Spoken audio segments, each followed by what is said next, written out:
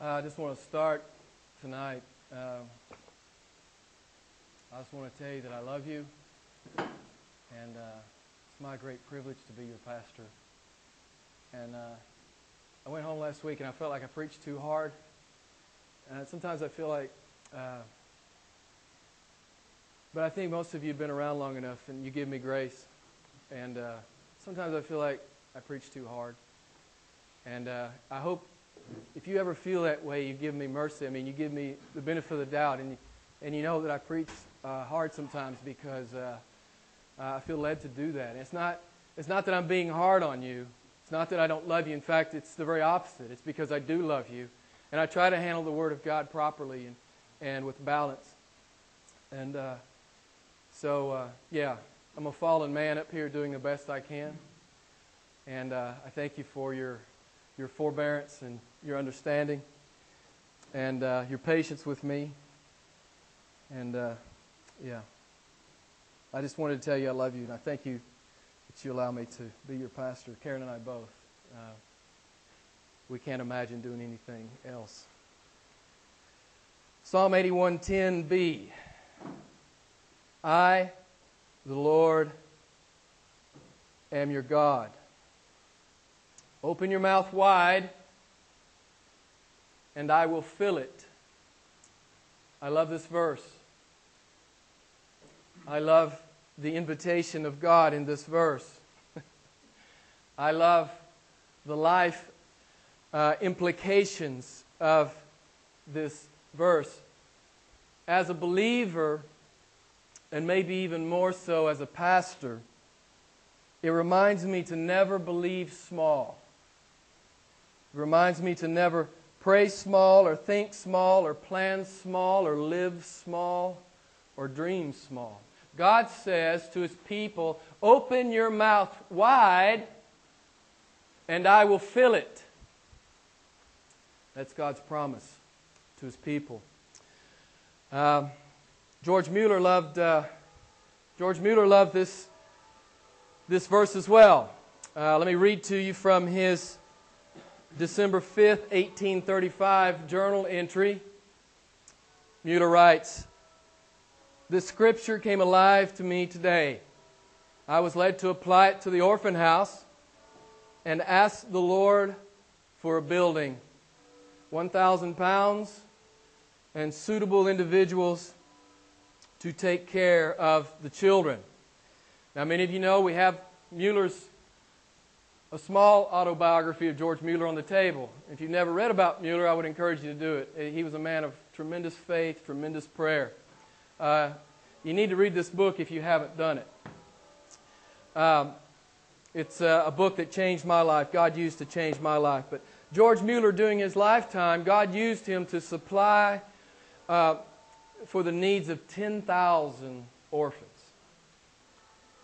And Mueller never asked a man for a penny. He never fundraised in a strict sense. What Mueller did was inform people of his plans, inform people of the need, and then he asked God for the provision. That's how Mueller conducted his ministry over his many, many years. I just want to read an excerpt to you from his autobiography. This was not an uncommon occurrence in his life. This is from the morning of February 8th, 1842. Now, how many of you keep a journal? How many keep a journal? Okay, if you're a Christian, you really ought to be keeping a journal, because then you can go back and you can read. And I'm going to share with you from my journal tonight. You can see the faithfulness of God and be reminded of the faithfulness of God. But listen to George Mueller's journal, the morning of February 8th, 1842. "There's enough food in all the houses for the meals of the day. But we have not been able to buy any bread, and there is not enough money to buy milk tomorrow morning. Coal is also needed in 2 houses. Indeed, as far as I know, we were never in greater poverty. But I am fully assured that the Lord will not leave us." Okay? And this is the evening entry in his journal, February 8th, 1842. "The Lord has not yet sent us what is needed for tomorrow. before 9 o'clock tomorrow morning. We need more money to be able to buy milk. Truly, we are poorer than ever. This is a sentence I want you to hear, and I hope you remember. Through grace, my eyes do not look at the meager supplies and the empty purse. What do you think he's looking at? God. Listen to how he says it. He says, I'm not looking at the meager supplies or the empty purse. He says, I'm looking at the riches of my God. That's how Christians live, right? That's how real Christians live. I love that. He's not looking at the meager supply. He's not looking at his poverty. He's looking at the infinite wealth of His infinitely great and infinitely faithful God. If you haven't read this, I think you ought to think about doing it. You ought to think about doing it. And this was not something that Mueller really, Mueller, when he talks about this is not something he dreaded in his life, these times of great testing. In fact, he says this in his journal, truly it is worth being poor and greatly tried in faith for the sake of having such precious daily proof of the loving interest which our kind Father takes in everything that concerns us. There was never a day that Mueller didn't wake up and God provided for those orphans. There was never one day that went by. And sometimes he had as many as 2,500 mouths to feed in the morning when he woke up. But God was faithful. God was faithful. He is a promise-keeping God. And that's what I want to say to you tonight. He is a promise-keeping God. And you have license to live your Christianity as huge as you dare. Because He is a promise-keeping God. Now, you know, one of my favorite names for the Lord is Jehovah Jireh. What does Jehovah Jireh mean? You know, a lot of us have always heard, and it's certainly a good definition, the Lord will provide. That's what Jehovah Jireh means. The Lord will provide. One Hebrew scholar did it a little differently. He translated it a little differently. He says, the Lord will see to it. The Lord will see. Don't you love that? That's the name of our God. One of the many names of our God. The Lord will see to it. I love that. So let me just ask you right here at the outset, do you believe that? Do you believe that in your life? That the Lord will keep His promises and that you can live your Christianity huge because your God's a promise keeper. God said, I, the Lord, am your God. Open your mouth wide and I will fill it. George Mueller believed it. And he did one other thing. He lived it. He took the promise of God and he lived it. So let me ask you, I'm going to ask you again. Are you living like a son or daughter of God? Are you claiming the promises of God? Are you living your Christianity huge? Not in some small way, some meager way, some I'm just going to get by today, but huge. And you know I'm not a name it and claim it guy. That's not what I'm talking about. But I'm talking about standing on the promises of a faithful God and living like it. That's what I'm talking about. Mueller opened his mouth really, really, really, really wide, and God filled him up. And God fed and clothed and educated and evangelized 10,000 orphans off the street through the faith and prayer of one very unremarkable man. Now, friends, wow, that convicts me. That convicts me. Just a little bit. I'm not saying we're all called to be George Mueller. That's not what I'm saying. But we are called to stand on the promises of God and claim the promises of God and live like He's a faithful God. To live like He is Jehovah Gyra, we aren't supposed to just sing about the faithfulness of God. We are supposed to put it on display. So let me ask you in the last 2 weeks, has God's faithfulness been on display in your life? How about the last 4 weeks? The last 3 months? The last year? The last decade? Has God's faithfulness been on display in your life? It's supposed to be. It's supposed to be.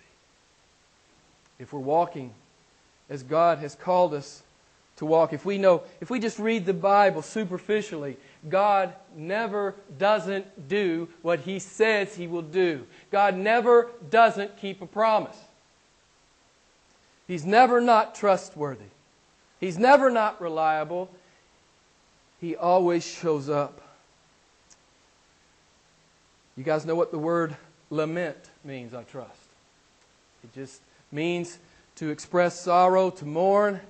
The Hebrew meaning is to cry aloud. And this little book of Lamentations that you heard Gary read from earlier, it's about the siege of the Babylonians on Jerusalem. Jeremiah had foretold the Jews that God's judgment was coming because of their high-handed sin against Him. He had forewarned them, and now the Babylonian army has arrived, and the devastation is complete and total. It's an incredibly sobering account. At one point, the parents are eating their children to stay alive. This is how explicit the agony of Lamentations is. Shockingly, in the middle of this dirge is the most well-known verse in the Bible about the faithfulness of the living God. First, Jeremiah writes, I am filled, in the early parts of chapter 3, you can survey that for yourself sometime later. But Jeremiah says, I am filled with bitterness, I have forgotten happiness, my strength has perished. Okay, I'm setting the stage for you. That's where Jeremiah is. Let me interject. I tell you many, many times that bad theology, what?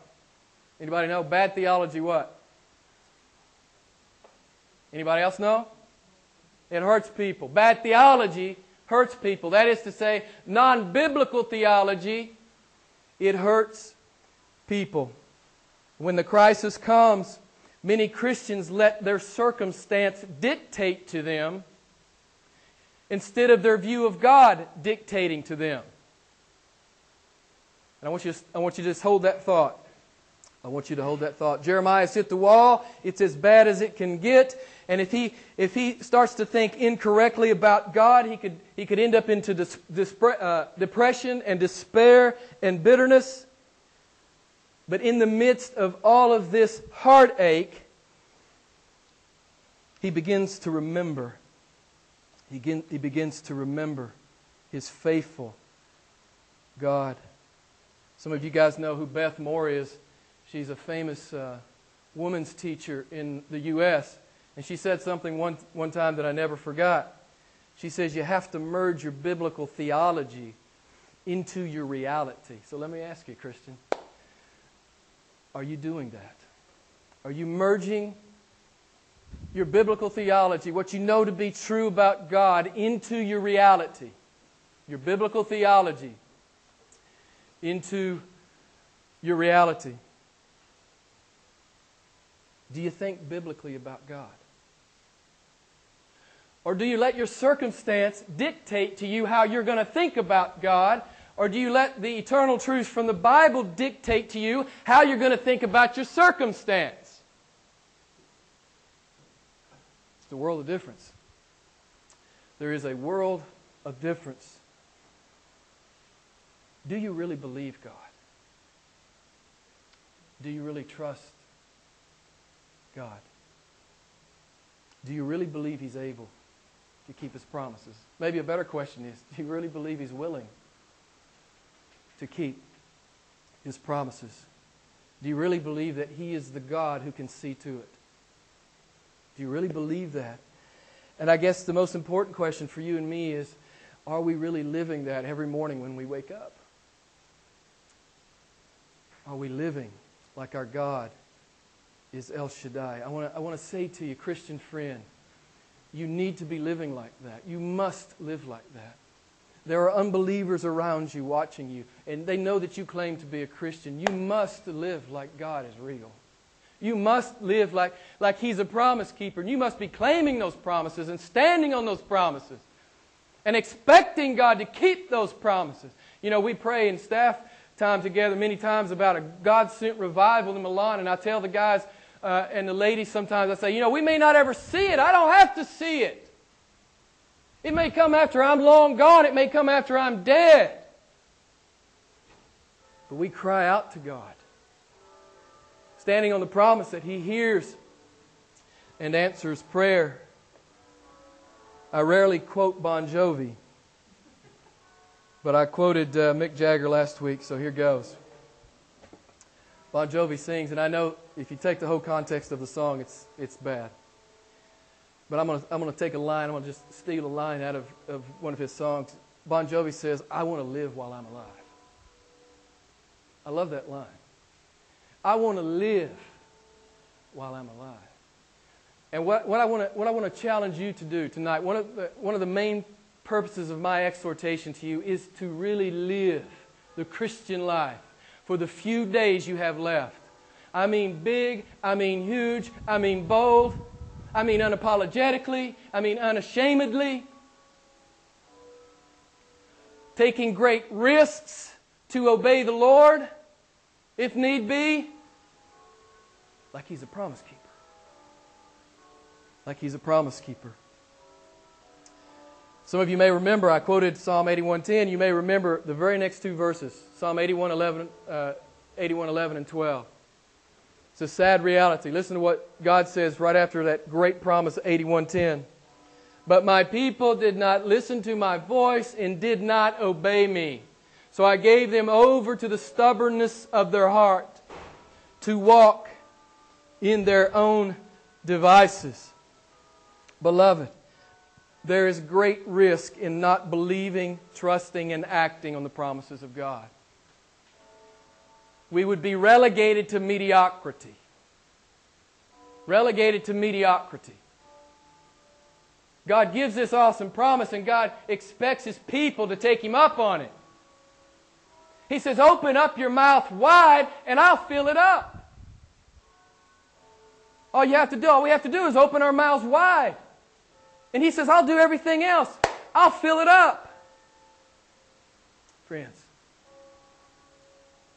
is your mouth open wide in a metaphorical sense? Are you ready to receive the blessing of God? Are you ready to receive the power of God? Are you ready to be used mightily of God for the few moments that you have left on the earth? Back to Jeremiah. Jeremiah is against the wall. He says, I'm filled with bitterness. I've forgotten happiness. My strength has perished.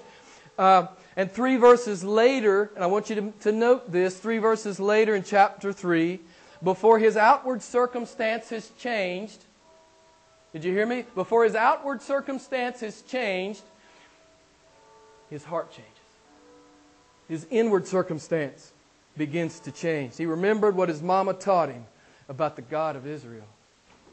And you heard Gary read the text. Verse 21, he says, this I recall to my mind. What is he doing? He's recalling what? Good theology, biblical theology, what his mama taught him about the God of Israel, what he learned in the synagogue. There, he goes, right in the midst of this devastating trial, this heart-wrenching trial, he says, I recall to mind that my God's faithful. It's a beautiful text. The Lord's loving kindnesses, plural, indeed never cease. His compassions never fail. They are brand new every morning. Great is thy faithfulness. I want you to hear me say something. This is what I really want you to walk away with. Quite a few things tonight, actually. But I want to say something to you that I don't want you to ever forget. Jeremiah would not let his circumstance dictate his view of God. He would not let his circumstance dictate to him his view of God. He let his view of God dictate to him how he would view and react to his circumstance. Did you get that? Do you understand that? what God is calling us to as Christians. It doesn't matter how hard our circumstance is, God is still God. And God is doing an awesome thing in our life. Jeremiah let his theology impact his reality. And that's just what I'm asking you tonight. Is your biblical theology impacting your reality? You know, Paul says basically the same thing over in Philippians chapter 4, verse 12 to 13. Paul says, I know how to get along with humble means, and I also know how to live in prosperity. In any and every circumstance, I have learned the secret of being filled and going hungry, both of having abundance and suffering need. How did Paul do this? Some of you probably know how he ends that text. How did Paul do this? What was Paul's secret? He says, I can do everything in Christ. You know, we talked about that in 1 John, man. We are Nike, right? What is Nike? What is Nike? What does that mean? Conquerors. We are Nike. We are Nike. We can do all things in Christ, Paul says. All things. That's his secret. That's how he prosecutes life. When it gets really, really hard, I can do it in Christ. And when blessings are just overflowing, he's praising Christ. It's all about Jesus. Paul says, to live is Christ, to die is gain. Is that where you are, Christian? If you're not there yet, that's where God means for you to be, and that's how He means for you to prosecute your life. Like you really believe that. To live is for the glory of Christ. To die is gain. I'm just going to go be with Him. You know, we're really supposed to... That's not just beautiful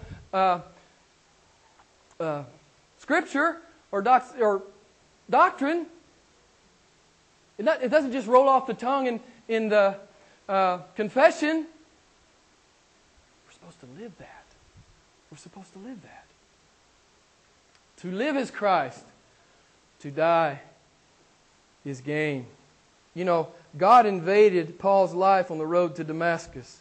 And if you're a Christian tonight, He's invaded your life. He just showed up. And He's invaded your life as well.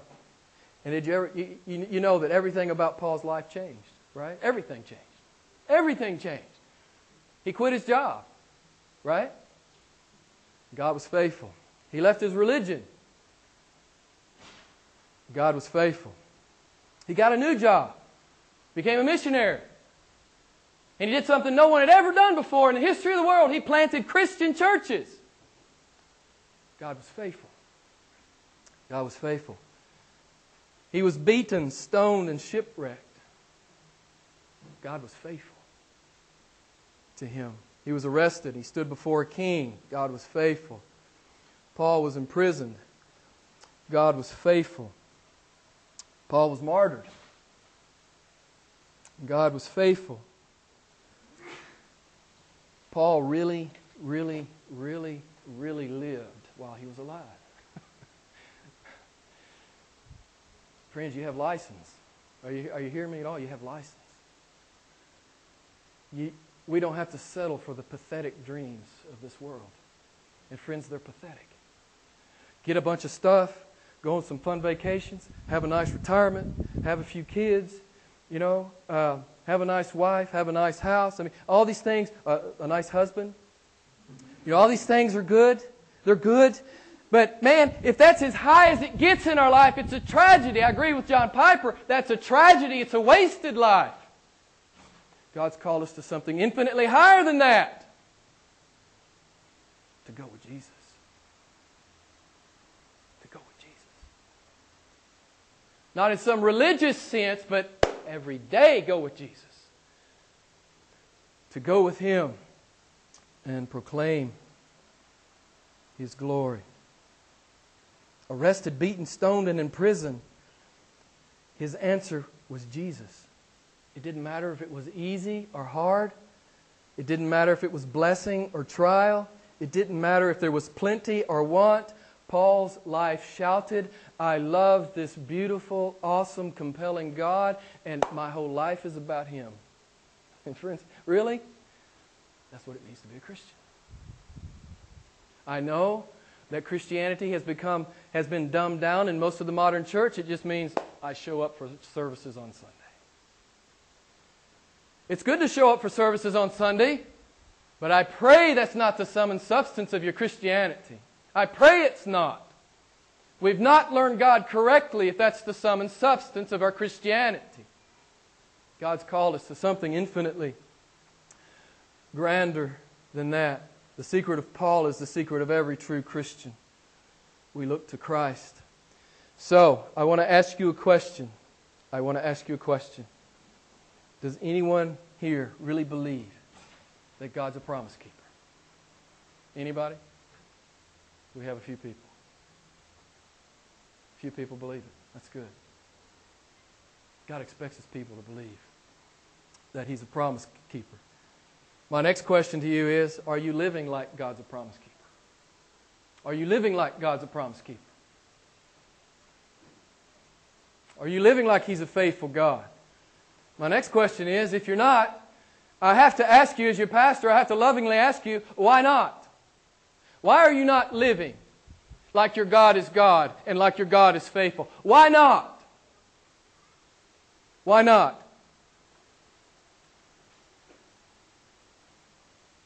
If you really believed it, you would live it. You know what, beloved? If you really believed it,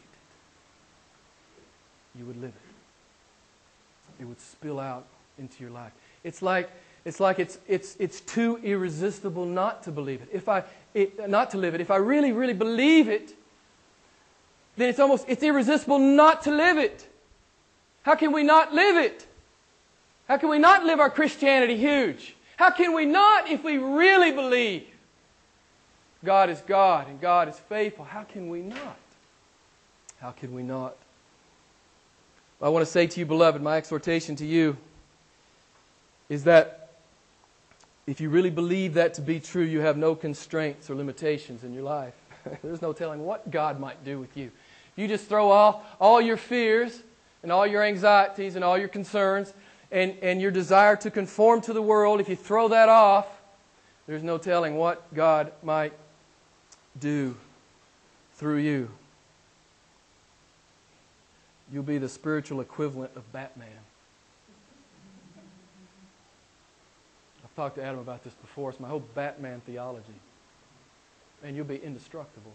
You'll be bulletproof in the spiritual realm.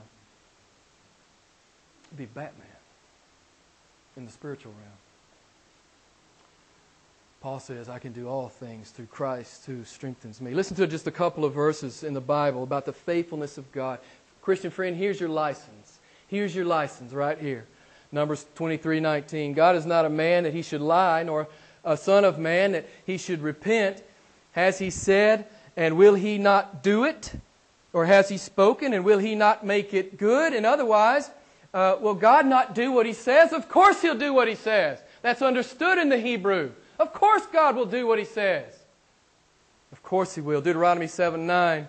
Know therefore that the Lord your God, He is God, the faithful God who keeps His promise, His loving kindness to 1,000th generation with those who love Him and keep His commandments. This is just a Jewish way of saying that God never doesn't keep His promise to His people. He never doesn't do it to 1,000th generation.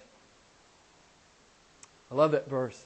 Psalm 36:5. Thy loving kindness, O Lord, extends to the heavens. Thy faithfulness reaches to the skies. It's a Jewish way of saying it's immeasurable. Your faithfulness, O God, is immeasurable.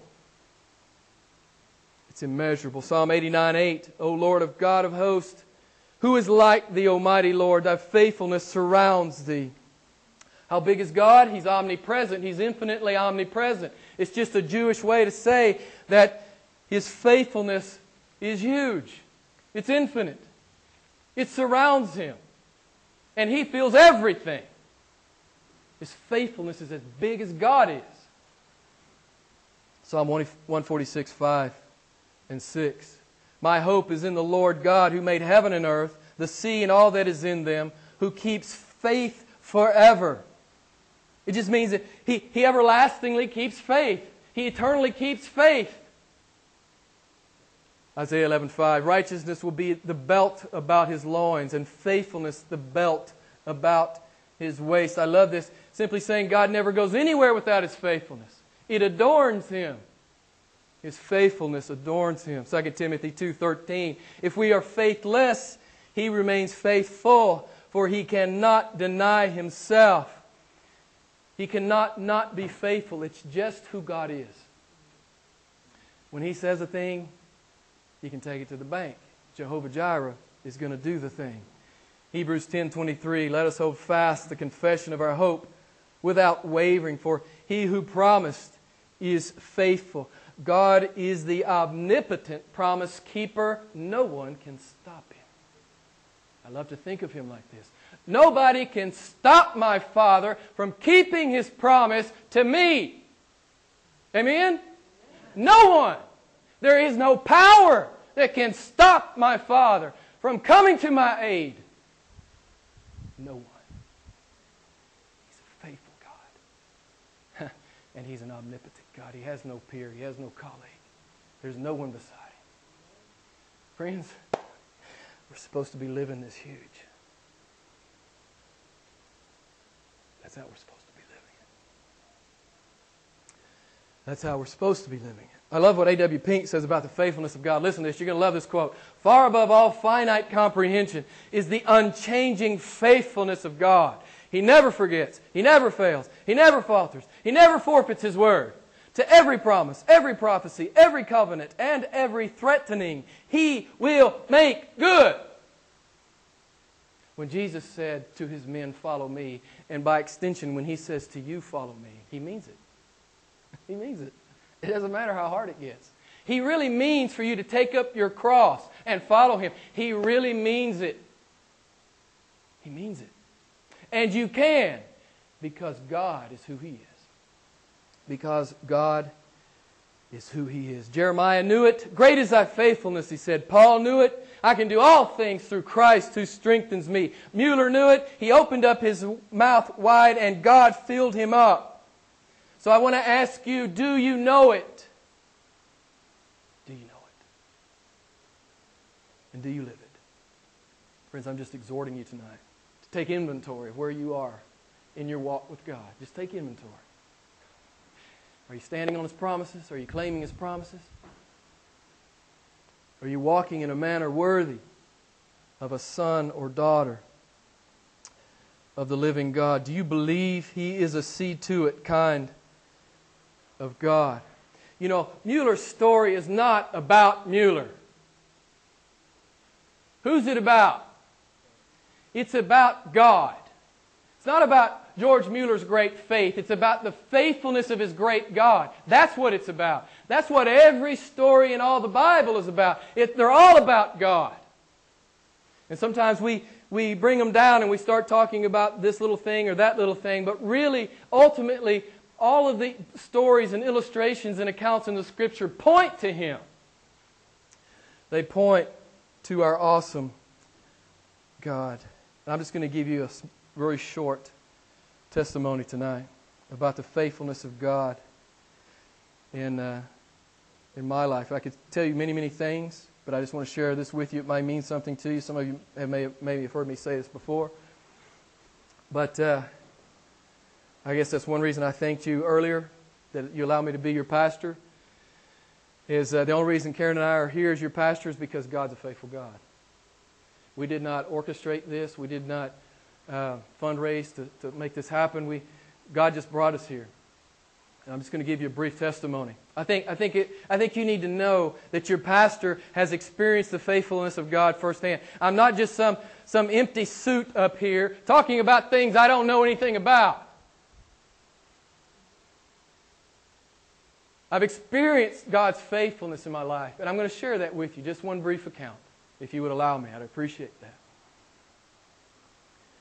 I read Mueller's story back in the mid-'80s, and I didn't understand it. I knew I was supposed to be free like him. I just wasn't. I knew, and I had an appetite to know about that.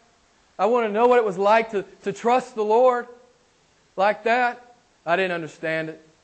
But God planted a seed in my heart. Long story short, in early 2003, 4 people invited us to come back and pastor this dead or dying church. 4 people. And they said, man, we want you to come back and pastor this church. Would you and Karen do that? Oh, yeah, we don't have any money. Well, we could pay you for 3 or 4 months. And, of course, Karen and I were sitting at the table, and we immediately looked at each other and we said, man, this is an opportunity to obey God. You know what I'm going to say, don't you? Some of you probably do. With glad, reckless joy. Just obey God with glad, reckless joy. We didn't look at the meager circumstances. We didn't look at the puny purse. We looked at a faithful God who can be trusted. And we said, yes, we'll come to Milan and try to replant this dead church. Let me just interject that many Christians never powerfully experience firsthand the promise-keeping faithfulness of God because they're in their little box and they won't get out.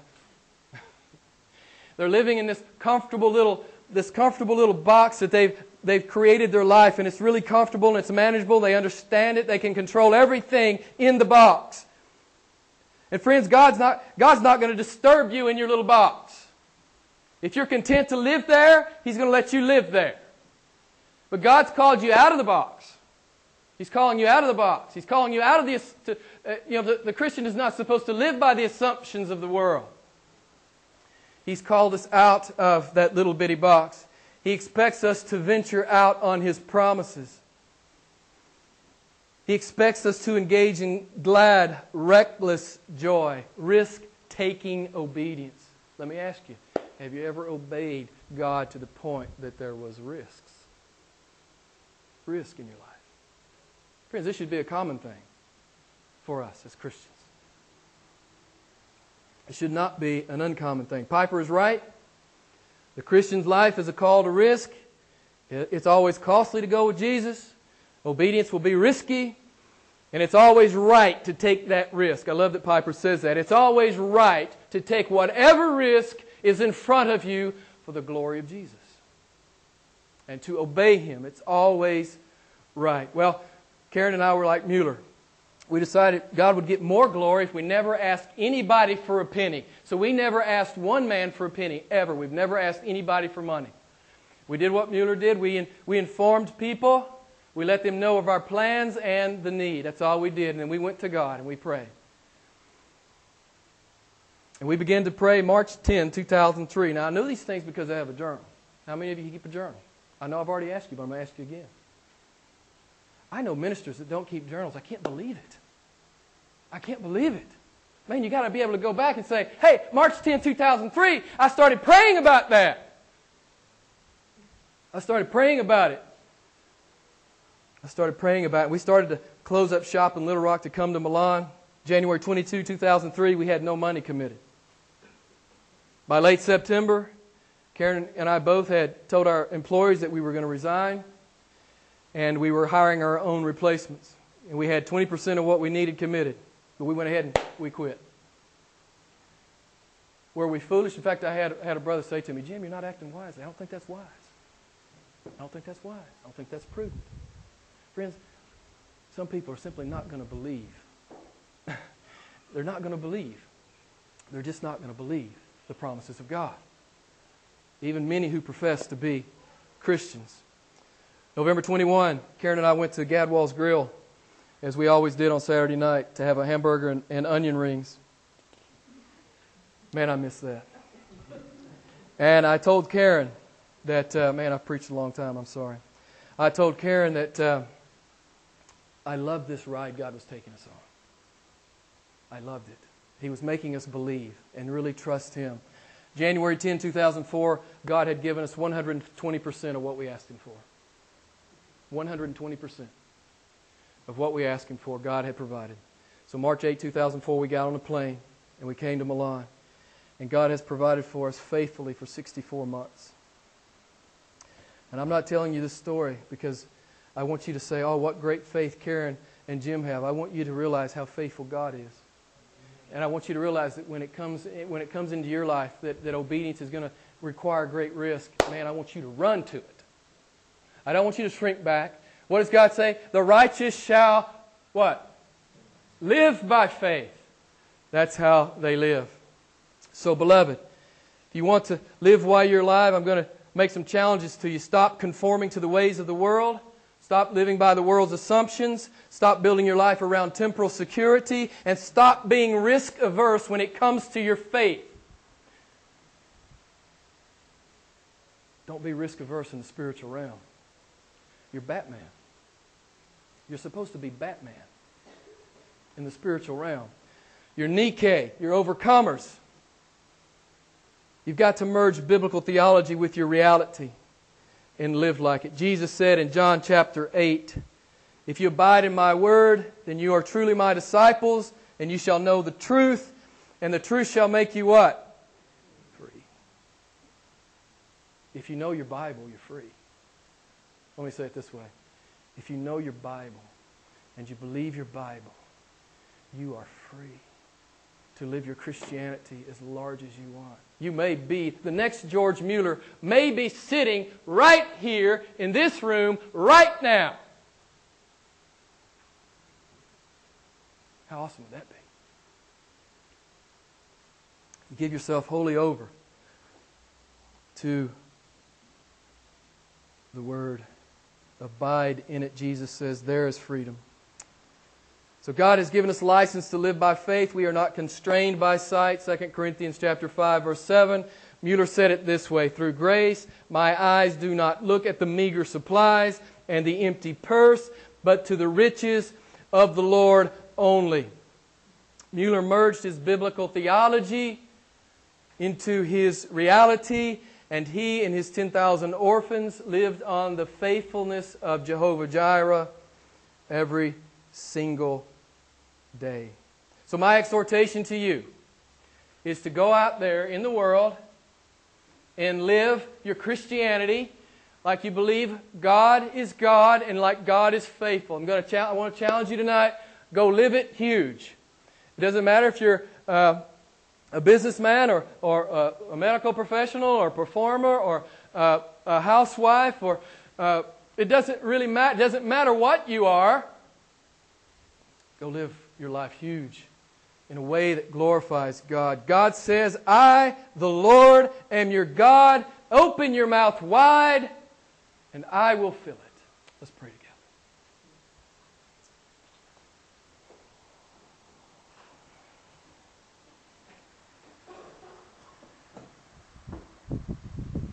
Father, it's irresistible. It's irresistible not to get out of the boat and walk on the water with you. There's this irresistible aspect to it. Lord Jesus, if that's you out there, bid me come. Bid me come, Lord Jesus.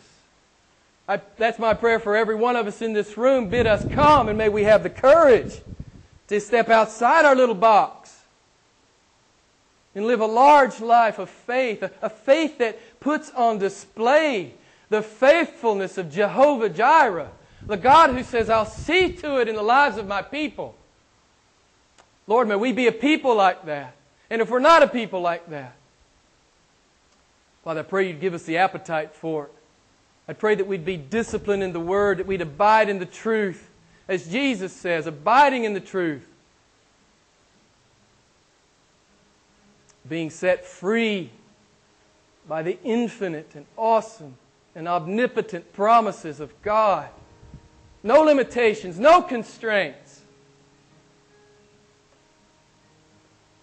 Just a life big with the glory of Jesus. We praise You, great God. What an awesome Father. What a faithful God. We praise You. We praise You. We praise You. In Jesus' name, amen.